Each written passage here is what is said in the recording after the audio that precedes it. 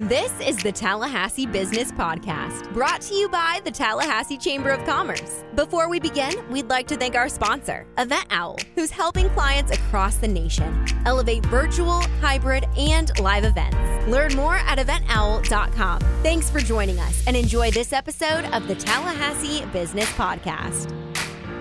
Well, hello, everyone. This is Sue Dick with the Greater Tallahassee Chamber of Commerce, bringing you our podcast, and very excited for our speaker today. I know that our listeners are going to really enjoy hearing this information and walk away with tremendous resource. I am joined today by Brian Schnazy with Hub International. Brian, it's great to be on this call with you.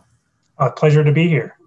Well, this is great, Brian. I know there is a lot of information that we want to get through. And so you and I were talking offline a little bit saying, okay, we're going to move through this. And we know that at the very end, if our listeners are saying, I wish they would have covered more, we're going to give them a resource as a way of finding more information via website. But before we get to the end, let's go ahead and get started. Brian, I'm impressed with your background, which is a statement to Hub International as far as their business model with regards to your role. So thank you. Maybe just let our listeners know a little bit of what you bring to the table with your background. Well, thanks. By way of experience and my introduction to risk management came at the state regulatory level, worked at the Department of Commerce implementing internal controls and then spent a number of years in the FBI working complex financial crimes out west, and a tremendously exciting and important work being done there for sure. I transitioned into retail theft and fraud prevention. I was leading assets protection teams at a Fortune 50 company for the last several years, and then most recently have joined Hub within their risk services division. And for those who don't know Hub, we're a top 5 insurance broker, but a lot more than just insurance.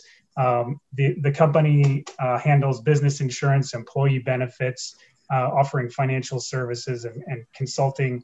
But within risk services, I am part of a practice called the Organizational Resilience Team, and we are a group focused on helping clients to build and develop risk management frameworks and understand basically how to manage the risk that we're all facing today. Well, and I think how timely, I think with the pandemic now, the year that we just had, maybe if we can dig a little bit into that, and how has the pandemic impacted organizations to be more resilient, and really what are you seeing out there as a result of the year we've just have come through and what you project moving into the future? Oh yeah, great question.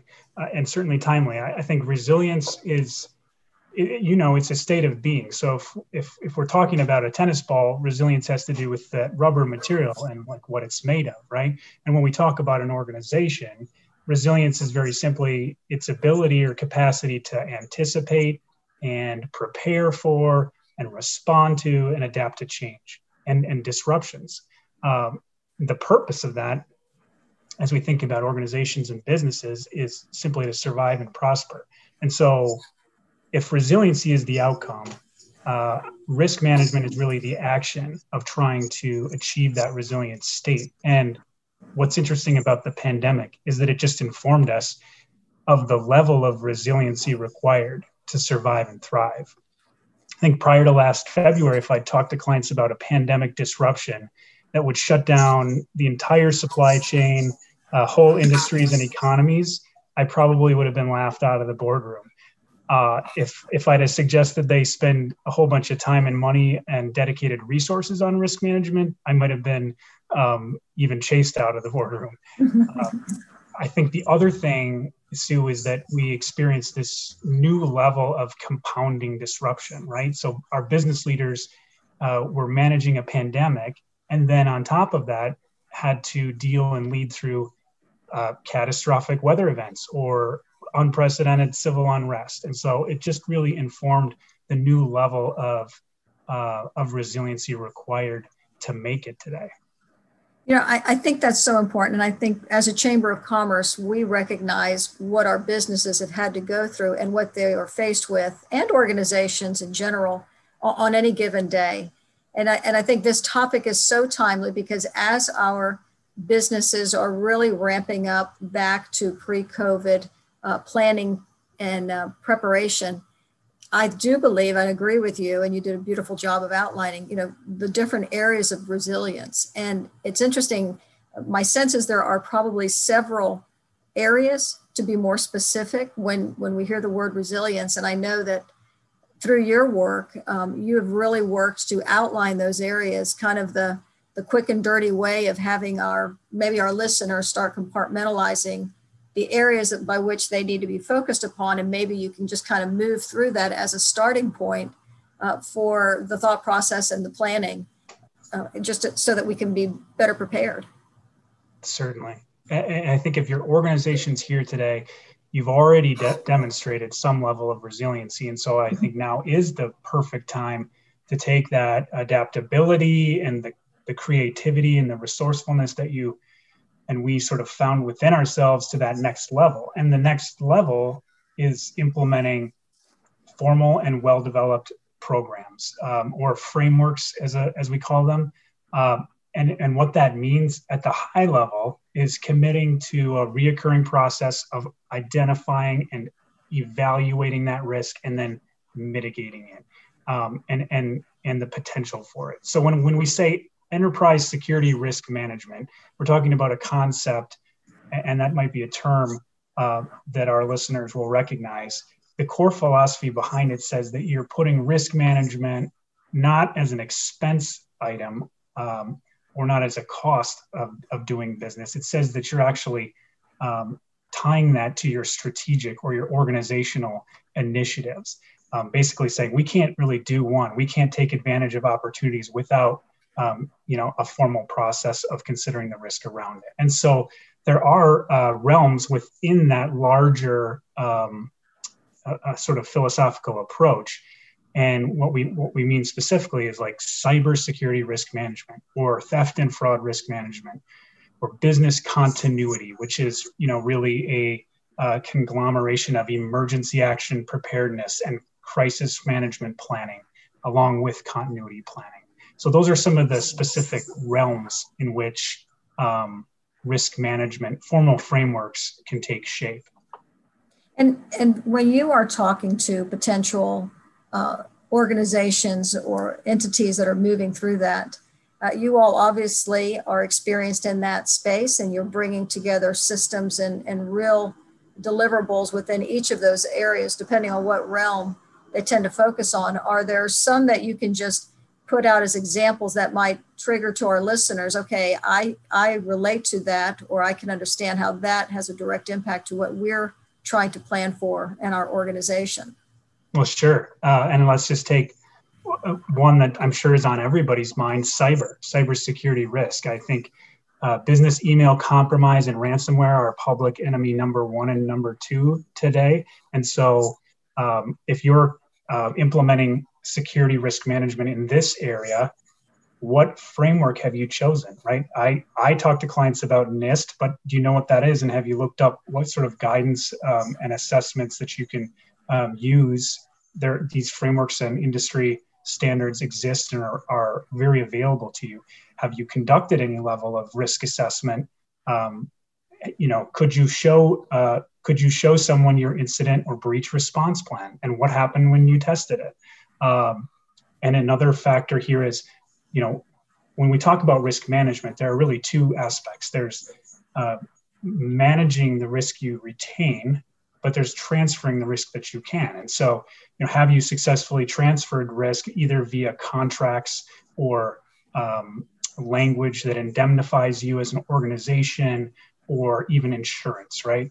And then lastly, in cyber, the hardest factor to control is the human factor. So do your employees and does everybody in the office have a solid awareness of the risk and of the schemes that are out there today? Business continuity is, again, something different. And so if you're the DIY business owner or looking for the scrappy, quick and dirty, what should I be thinking about? Depending on the structure and organization, do you have an emergency action plan that helps you get people and property safe in those first few minutes of a disruptive event? Do you also have or want a crisis management plan, which is an exercise of being ready as a team? How are we going to communicate? How are we going to assemble? What are we going to say? Do we have the resources available to handle a crisis today? And then moving into the, in the crawl, walk, run of business continuity, then comes continuity plans. And that's an exercise of tying the critical business activities of your organization to their underlying dependencies. So basically, payroll as an example. What's required in order to pay our employees? And if we have a major disruptive event, what are the things, the systems, the facilities, the suppliers that we need to be thinking about as we try to recover from that disruptive event? And have we prioritized those events so that we're not spending time on things that aren't the most critical? So that's we often call that a business impact analysis, and that's a critical part of continuity, for example. Yeah. Well, and as you work hands-on with these organizations and businesses, are there companies that you've said, okay, they have figured this out, they're doing it the right way, and are there those that you've come across that maybe have not? And the reason I ask that is that so many of us always love to learn by examples, and sometimes those examples can be very good at getting you where you need to be at a much quicker pace. Are there some that you can speak to with regards that might be maybe our listeners would trigger something for our listeners to say, okay, I understand this a little bit better now? Sure, absolutely. And I think we understand several aspects, although we may not recognize them right away. The new workplace is different, and we have had to take on new roles to make it all work. And we're having to work in ways and locations that we never did before. So those organizations that either before that had the level of foresight and flexibility to lead through that were positioned much better. It's now a prerequisite, right? As we consider going back in hybrid versions, it's now just a sort of price of entry for doing business, is to have that level of flexibility. But those who were set up in advance and had thought about that or were able to react quickly came out ahead. Being dynamic is another thing, right? So organizations that staffed and hired and developed the skills and competencies to support their mission and their workforce were in a better position as well, right? The relationship between employers and employees has been tested during those compounding events that I was talking about previously. So those that have, dedicated themselves to the workforce have reaped the rewards of, I think, productivity and loyalty, right? And so, again, I think a tenet of resiliency is an organization with a positive culture, a healthy workplace that supports a workforce that then in turn is able to be flexible, to be dynamic, and to get scrappy. Getting scrappy, those organizations that weren't just reacting or leading and living from a place of fear over the last 12 months, they might have made it through the hard times, but the organizations who were healthy and capable of creativity were actually able to make the most of the opportunities that were there and to be seized, right? We've talked about there's a lot more to talk about here. I think we just kind of really just touched on the surface of this. And I know we've talked the best way for our listeners to maybe find out more information about this. And if you want to reference that would be great. I want to make sure we drive them to the best website, as well as knowing that Hub International is here in our community and a strong supporter of the Chamber of Commerce. But for those listeners who say, this is something that has been within our business model, we know that as moving back to a reentry, reopen model for our organization, what would you suggest the next couple of steps to be for our listeners? Well, great question. And hubinternational.com is a great starting place to leverage resources that are free and right there for you in terms of risk bulletins, guidance, helpful strategies as well. My colleagues in the Tallahassee Hub office have been in the community for several decades and are also, standing by to help you start a conversation about either transferring that risk and understanding what ways and means you have to do that, and also then managing that risk that you retain. But outside of those two resources, for the aspiring security risk manager or executive who's now considering this, leverage the resources that are available through industry standards and guidelines, because they're spot on. And then also seek assistance and consulting in right sizing that for your organization. Certainly, what's right for an enterprise of 1,000 employees may not be right for the family office of 6. And so right sizing your risk management framework is an important way to keep the balance of cost and benefit. Well, I think that's a wonderful way to close, because that, I think, is a reflection of what our community represents. We have many small business owners and we have many larger enterprises. And, I think the information is so timely, Brian, on what you're presenting. We want everyone to be able to move through this pandemic and really the new landscape of operations as a result, and really, really appreciate you kind of laying it out for us in simplistic terms and also providing some resources. So thank you so much. Any parting words you'd like to give to our listeners? Well, this is my full-time job, and I wouldn't do it if I didn't love it. I'm open to a conversation with anybody about how to manage that risk, and certainly want to give everybody a pat on the back and a stop and congratulate yourselves first on being alive and functioning today as an organization.